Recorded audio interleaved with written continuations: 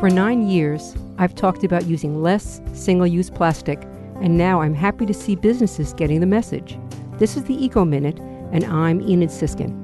I generally carry a traveling coffee cup with me and will use it when I need a cup of coffee when I'm away from home. A few weeks ago, I was in Fort Walton Beach getting my hybrid serviced. The service area has coffee and snacks available while you're waiting. I was really happy to see that they had regular cups available rather than just styrofoam. When I mentioned it to the woman in the cafe, she appreciated that I'd taken notice of it and thanked her. She said she'd relay my message to the owner. We then discussed single-use plastics, and I even gave her one of my reusable straws, and she gave me a mug.